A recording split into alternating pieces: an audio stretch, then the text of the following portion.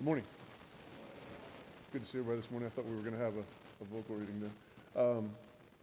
It's funny when during the week, as I'm preparing my message, I study and I write and I rewrite and I study and I rewrite some more and I draft and I go through all this big process.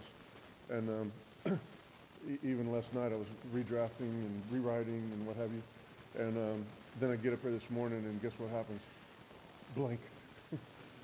It's like when I was a kid and I was studying for a test and I walk in the classroom and I forgot everything I studied for.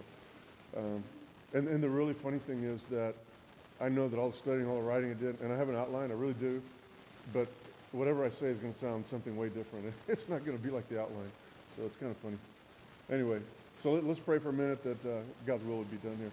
So Heavenly Father, we just we come to you, we humbly come to you, we bend our knees before you and confess that Jesus is Lord and Lord of all.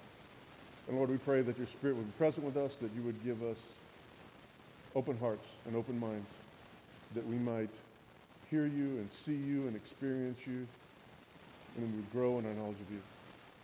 And I pray that my words would be your words, that you would use to edify these, your children, to reassure them of your certain love now as well as in eternity. We pray all that in Jesus' precious name. Amen. So this morning we're going to be looking at John chapter 11 and the story of Lazarus.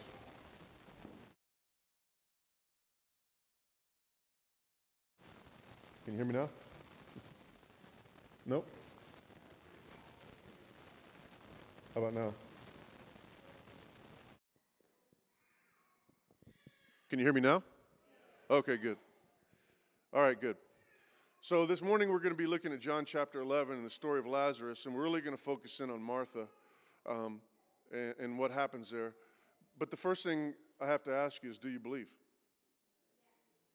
And when you say yes, if I went around the room and I'd say, what is it you believe? I'd probably get a lot of different answers. Not wrong or right answers, but different answers.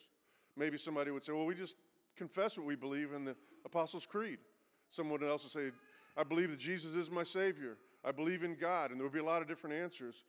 And maybe some of us, if we're really honest, would say, well, honestly, right now my heart hurts. And there's some things going on in my life. And I believe, but I don't know. I'm not sure what I believe anymore because life is way different than what I could possibly imagine. And I never imagined this.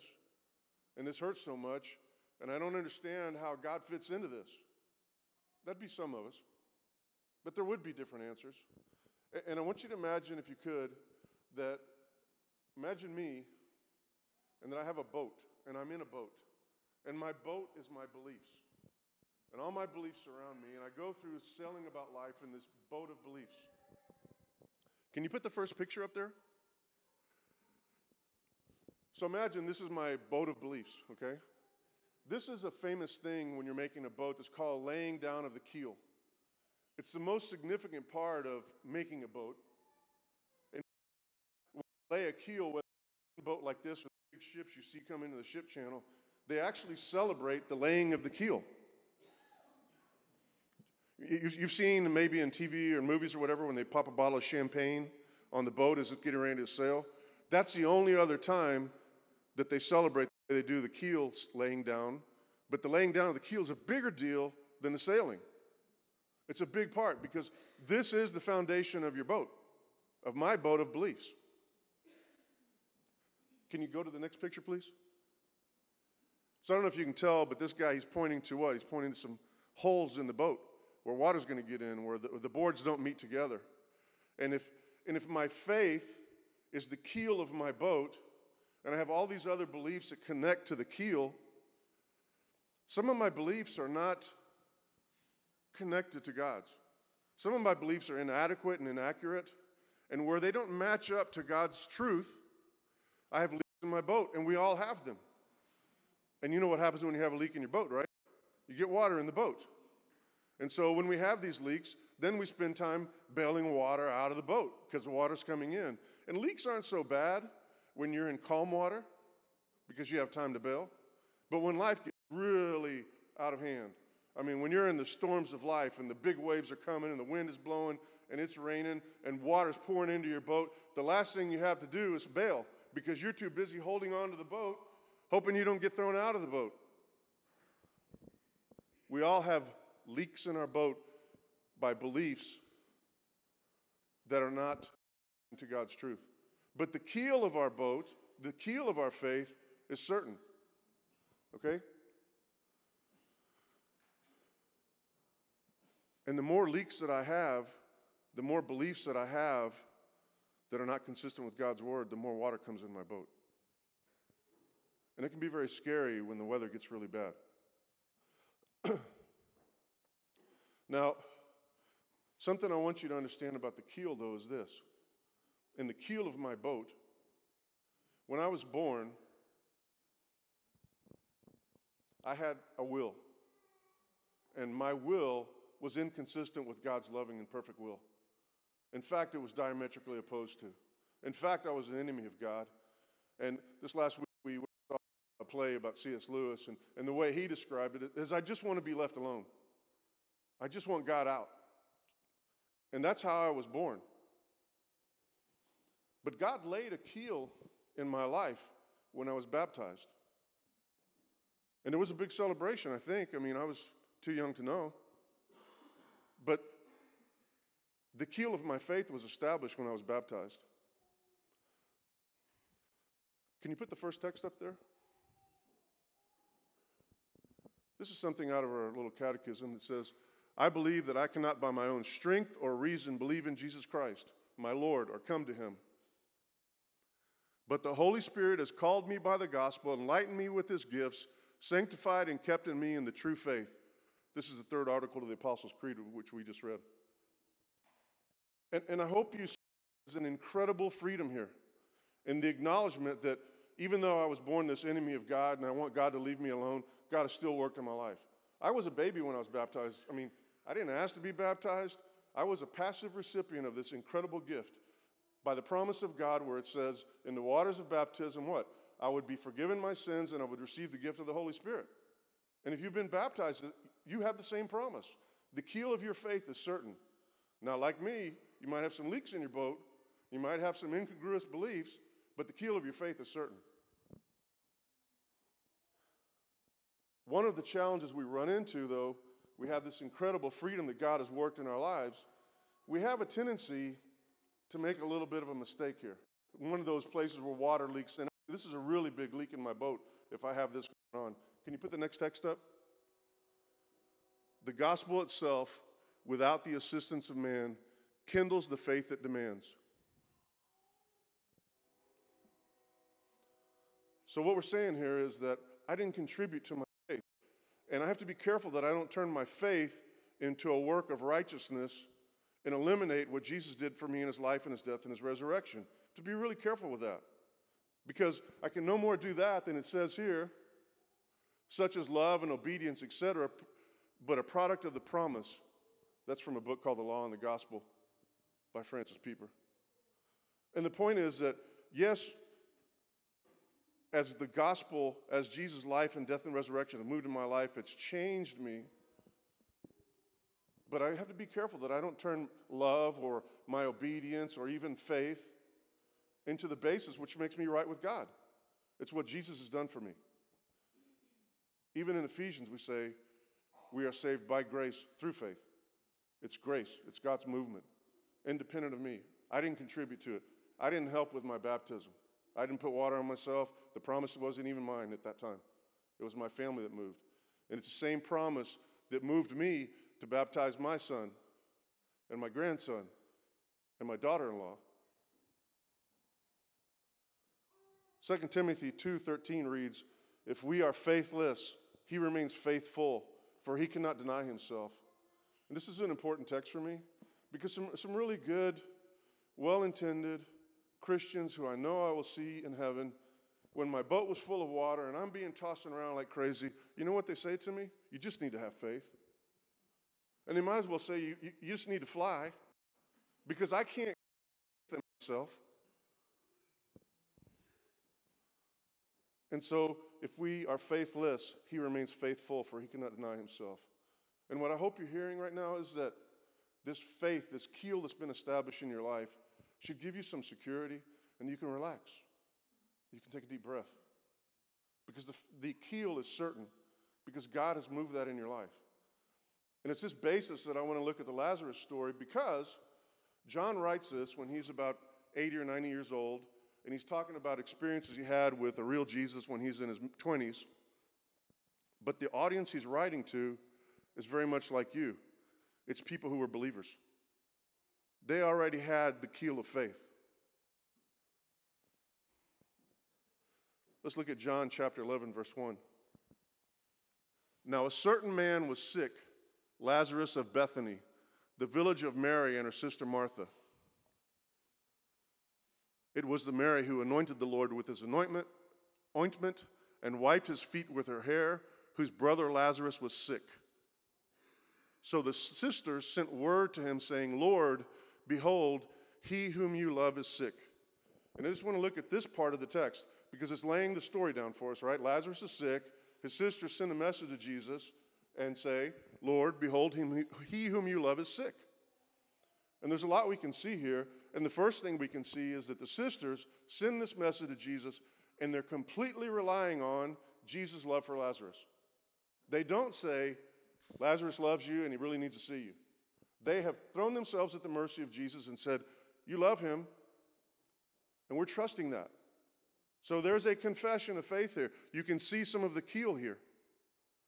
Now, when we say love, English love is kind of an inadequate word, right?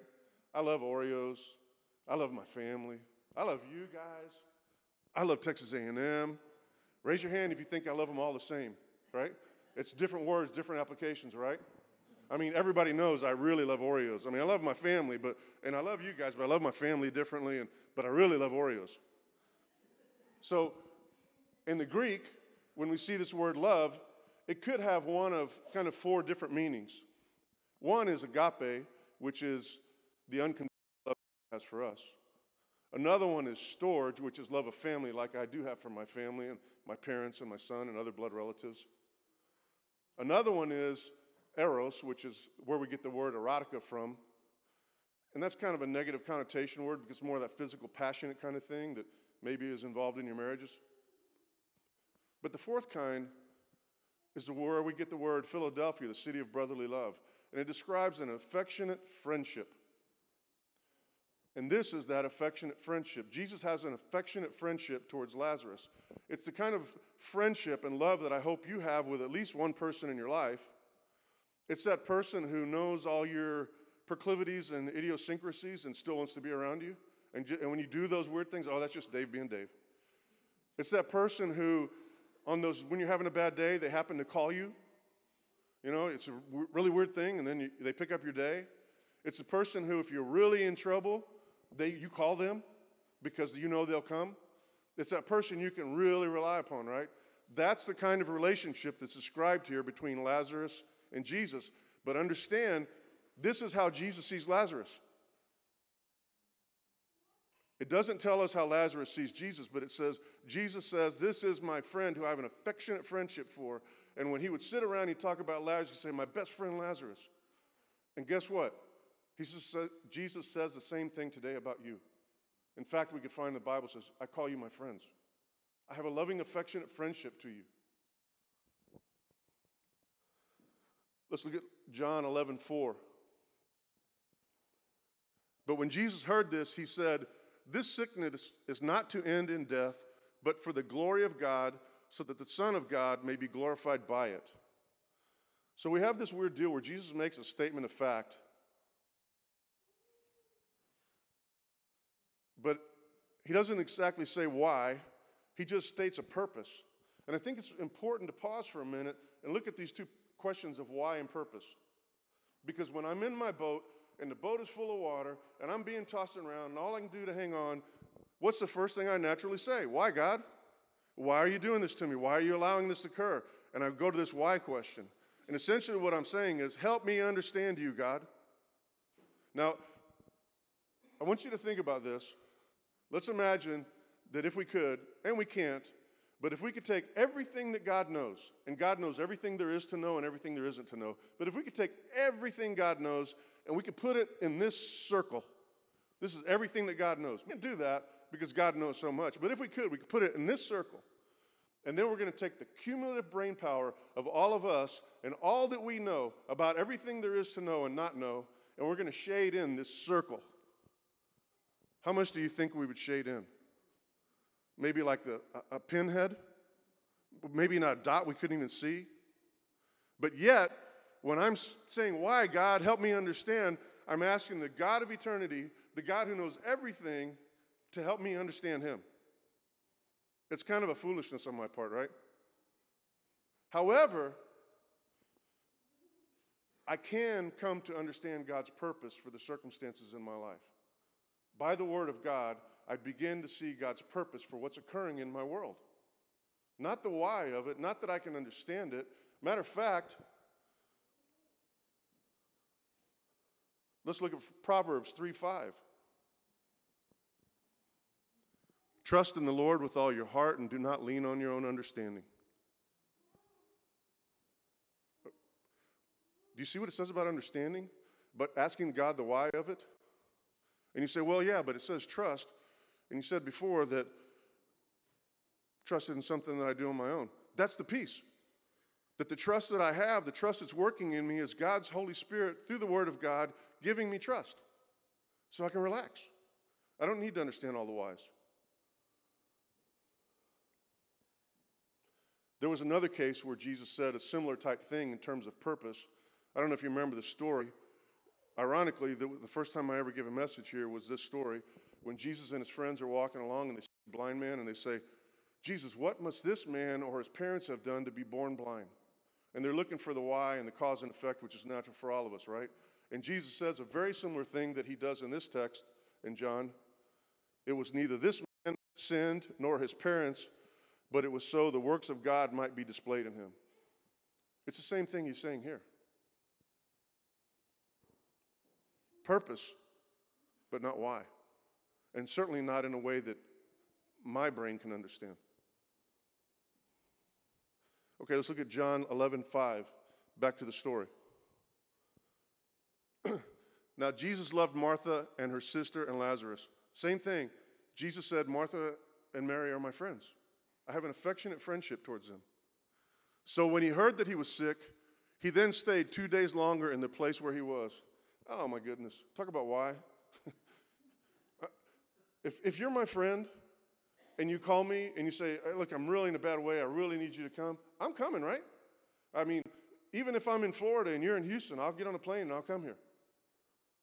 But Jesus says, let's stay here. This is one of those why things. He's already stated purpose, but he's doing one of those things we look at and we say, why? And have you ever met this Jesus in your life? I mean, you've given the message.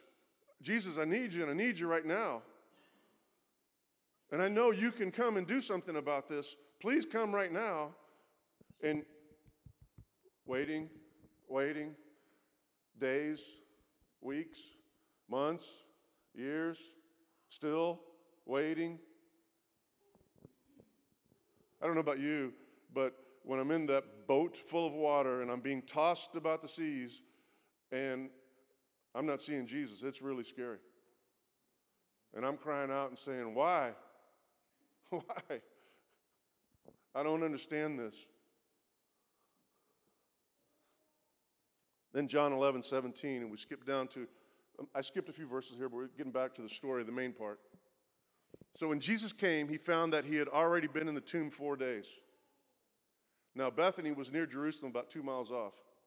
So to make matters a little more confusing is the realization that all this while, I'm crying out to Jesus, and he's 2 miles away. There's a group of ladies, Michelle and my mom, and sometimes some other ladies at Memorial Park. We can walk 3 miles in about 30 to 40 minutes. And Jesus is 2 miles away. He's 33 years old. He can run there in 10. But he doesn't. Because he has a purpose in what is occurring in the circumstances of Martha and Mary and Lazarus. Now, he hasn't told them what that is, but he has told them that there is purpose. Let's look at John 11:19. And many Jews had come to Martha and to Mary to comfort them in the loss of their brother. When Martha heard that Jesus was coming, she went out to meet him, but Mary stayed at home. Now, there's a little nuance here. Martha goes alone. So imagine if a group of people are sitting around and been grieving for 4 days, and they sent this message to Jesus and what have you.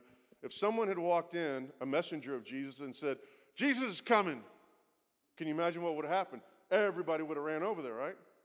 But we can tell by here the fact that Mary went on her own, that Jesus sent a messenger, and instead of walking into the group and saying, Jesus is coming, he goes to Martha and he says, Jesus wants to talk to you.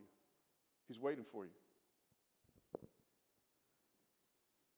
And so she kind of sneaks out the back door and she leaves her sister behind. Now, I know some of you are saying, if you knew my sister, you'd leave her behind too. But that's not this, okay? Jesus gives her a personal invitation, right? And exclusively to her. He wants to talk to her.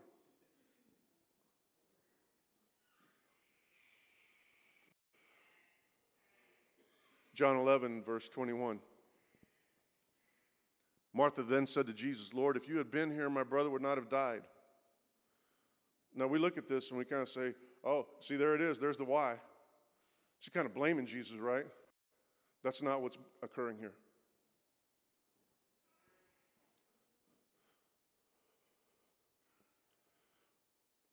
What's occurring here, and there's no accusation against Jesus, there's no reproach on Jesus, there's nothing negative about Jesus. What's happening here is she's making a confession. She is telling Jesus about the keel of her faith. She's expressing this deep sorrow and extreme regret because she believes that had Jesus been there, the outcome would have been different.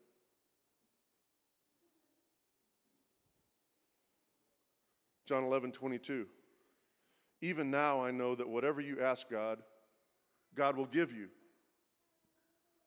Jesus said to her, your brother will rise again. So there Martha says it. Even now I know that whatever you ask, God will give you. This is further evidence that she's not accusing Jesus for what happened to her brother. She's further confessing into him. She's confessing her belief that had Jesus been there, something would have been different. But she's also confessing, remember the message? But when Jesus heard this earlier in the story, this sickness is not to end in death, but for the glory of God, so that the Son of God may be glorified by it. Martha is expressing a hopeful expectation in Jesus. Whatever you ask, God will answer you. And I'm not even suggesting what you're going to ask God, but I trust that if you ask God, he answers you and he'll give you what you want. And you promise me that you're going to do something here, that this is a different story than what I'm looking at. However, she's confessing the keel of faith, but she is still full of a boat of water and being tossed about because there is an adequate and an inaccurate part of what she is believing. When she says, I know that whatever you ask of God, God will give you. That sounds right? It sounds good. The problem is that Martha has made Jesus something less than God. She said, you're a prophet, you're a really good guy, you're a tool of God, you're an instrument of God, you're something that moves when God tells you to move. In fact, you don't really move on your own power, it's only when God does. And she's relegated Jesus to something less than God. And to be clear, God the Father, God the Holy Spirit, and God the Son have different roles, but it's one God.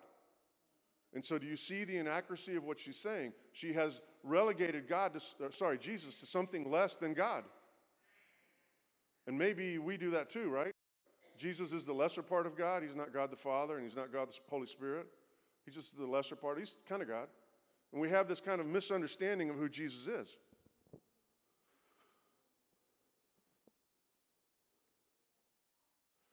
So, Jesus makes a statement back to her in response to, even now I know that whatever you ask, God will give you. He says, your brother will rise again. Jesus makes this weird statement of truth to what Mary's saying, I trust you, and he gives her a statement of truth.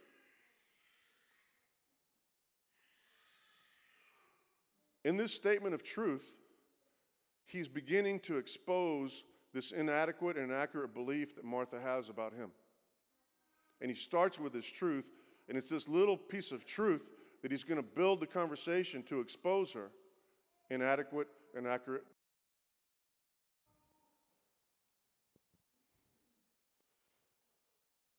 What is really happening is Jesus is revising Martha's estimate of Jesus and who he is.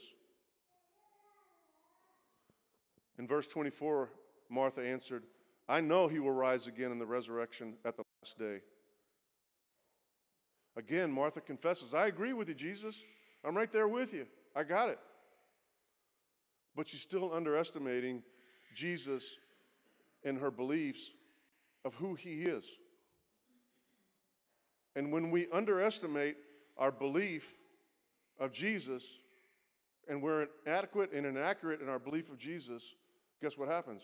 I have a big leak in my boat, and a lot of water comes in, and then the seas get rough, and then I'm back to where, please explain. Why? It is very normal, and it's reasonable. I'm a person of reasonable intelligence, average intelligence, and if you put me in a boat that's sinking, I'm probably going to cry out, please explain. I thought we had a better relationship to this. I thought you came when I asked you to. So then Jesus goes on to respond to her. In verse 25, Jesus said to her, I am the resurrection and the life. He who believes in me will live even if he dies. Let's just leave it there for a second. Now Jesus is really getting to the heart of the matter. See the I am? In our language, it looks like a pronoun and an adverb, right?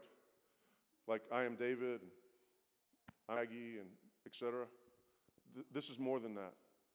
Jesus is describing here, I am, in the same way that God was described to Moses. I think I have maybe a slide from Exodus 3, verse 13. Do I have that one? Then Moses said to God, behold, I am going to the sons of Israel, and I will say to them, the God of your fathers has sent me to you. Now they may say to me, what is his name? What shall I say to them? God said to Moses, I am who I am. And he said, thus you shall say to the sons of Israel, I am has sent me to you. This I am is reference to God's name of Yahweh. Now, go back a little bit, give you a little history lesson here. You go back to the book of Genesis, and Genesis 1 through Genesis 2, 4, God is referred to as Elohim. Elohim is a plural, and it refers to the Trinity, and it's a title. Now, after Genesis 2, verse 4, what happens? God creates man. God doesn't have a relationship with a man. God has a relationship with a who? God doesn't have a relationship with a title. He has a relationship. Man doesn't have a relationship with a title. Man with a name. And that name is Yahweh. And so we see Yahweh revealed to us in Genesis 2 as man is being made. And here, I am is Yahweh. Yahweh, when we talk about the second commandment, it says, you shall not take the name of the Lord thy God in vain. It's Yahweh that we're talking about. It's such a holy and such a sacred and such a complete name that the Jews wouldn't even try to say it, because the consequences of saying it wrong without the right reverence and what have you was being stoned to death. So this is, for Jews, for Martha, I am is a very personal name and a very big name. It's not just God.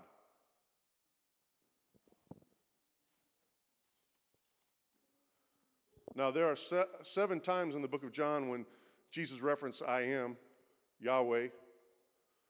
One of my favorites is John 8:12. I am the light of the world. He who follows me will not walk in the darkness, but will have the light of life. And I know that one because that's my confirmation verse.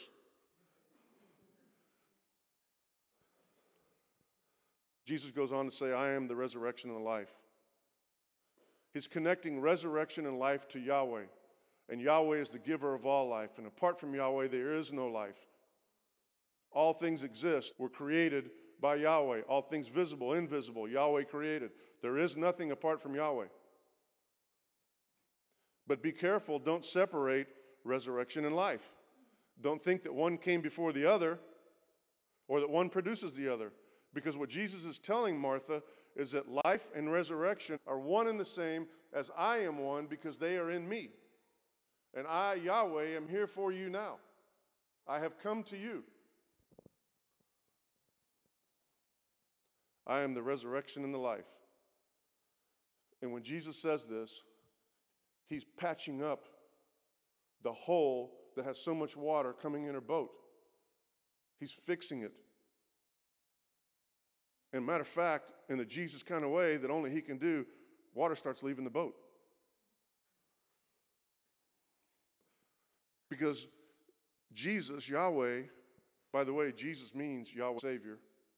It's the Greek form of Joshua, which means Yahweh the Savior. Because Jesus is, in an efficient, friendly way, concerned about Martha's heart. More than the circumstances. He wants her to not be scared, not be tossed about by the wind and the waves in a boat full of water. He wants her to be secure in him.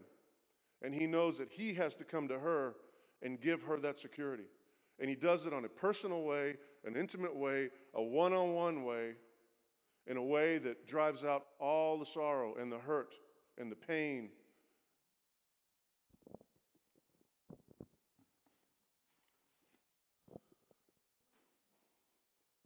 He goes on to say, he who believes in me will live even if he dies, and everyone who believes in me will never die. And Jesus makes it even more personal, because now he addresses the real issue, the circumstances. He who believes in me will never die. What had just happened to Lazarus? He had died. What is Jesus telling her? He's not dead. Now, again, life and resurrection, not one before the other. It's one and the same in Jesus. One doesn't precede the other. They're one and the same in Jesus. And that's what he's telling her. Your brother Lazarus, he's alive. And it's not some future event. It's not something that happens later, right now. And the moment that Lazarus died, he was alive in Jesus, Yahweh. And not only was he alive, death didn't touch him, didn't affect him, in no way bothered him. Was not even a part of the process for him. He's giving Martha a security and a safety and a truth of who he is about her brother. But then he even makes it personal for her. And everyone who lives and believes in me will never die. And he's saying, Martha, not only is your brother not dead, you're alive and you're never going to die either. Can you see the personal nature in which he has approached her, not resolving the circumstances, but helping her to feel safe again? To remind her that the keel of faith that he has established is strong and good and will not fail her, even though her boat may have some water in it, even though the seas are rough. At the end of John 11:25, Jesus says, do you believe?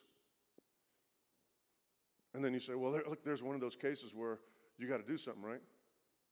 That's not this. See, if you think that Jesus didn't know whether Martha had the keel of faith or not, that would be errant. If you think that Jesus doesn't know everything that's in our hearts and our minds, that would be errant. He's not questioning whether she has faith or not.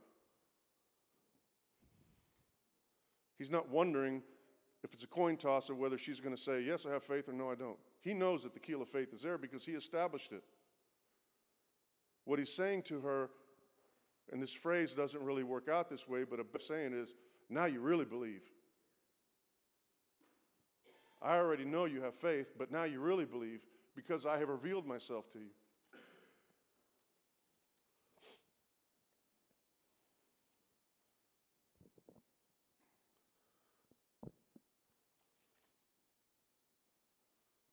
Martha responds to him. I'm not sure if I have this in the screen, but she said to him, yes, Lord, I have believed that you are the Christ, the Son of God, even he who comes into the world.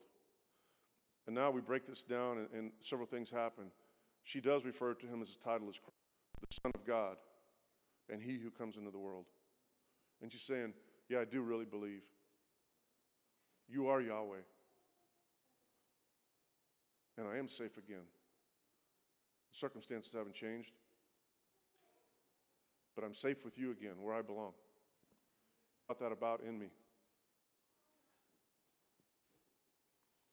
It's another confession, and I hope you could see along the way there was a progression in her confession of agreement with Jesus. She had some inadequacies and inaccuracies, but Jesus is caring for her, loving her, eliminating those inadequacies and inaccuracies, and in so doing, strengthening her faith, reminding her of how strong that keel is that he had implanted in her by the power of the Holy Spirit and the Word of God.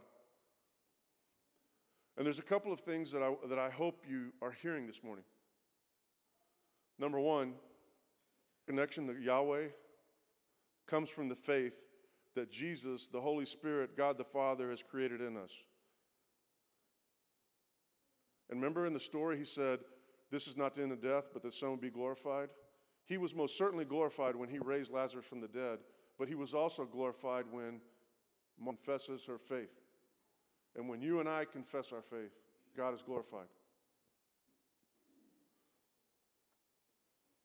Our faith is not negotiable. And even though our faith may have inadequate and inaccurate beliefs, because we all have leaks in our boat, the keel of our faith is firmly established by the Holy Spirit through the Word of God. So relax. But I also want you to notice, as I alluded to before, notice how Jesus' concern is Martha's heart more than the circumstances. He's not uncaring with circumstances, but first, before we can deal with the circumstances, I want Martha to know she's safe with me. I want that certainty for her to have that. And so maybe this morning, if you're struggling with something and you're not understanding and you don't know the why of it, and you've been waiting a long time, maybe Jesus is saying, let's talk first. I want you to know the safety and security that I can give you before we talk about stuff that's going out there, because I care about you more than the circumstances. Maybe that's going on in your life. But I also want to say to the rest of us, if you're on the other side of one of those rough seas with a boat of water, and you come across somebody whose boat is full of water, and they're being tossed around, maybe it's a good idea, instead of telling them, just try harder, you need to have faith, we could tell them, let me tell you how Jesus has worked in my life when I was going through this. And maybe we can love them and care about them in such a way that we can remind them, you're safe with me. I know it's scary out there, but you're safe with me. Maybe we can approach it that way and show compassion instead of drilling another hole in their boat by saying, just try harder.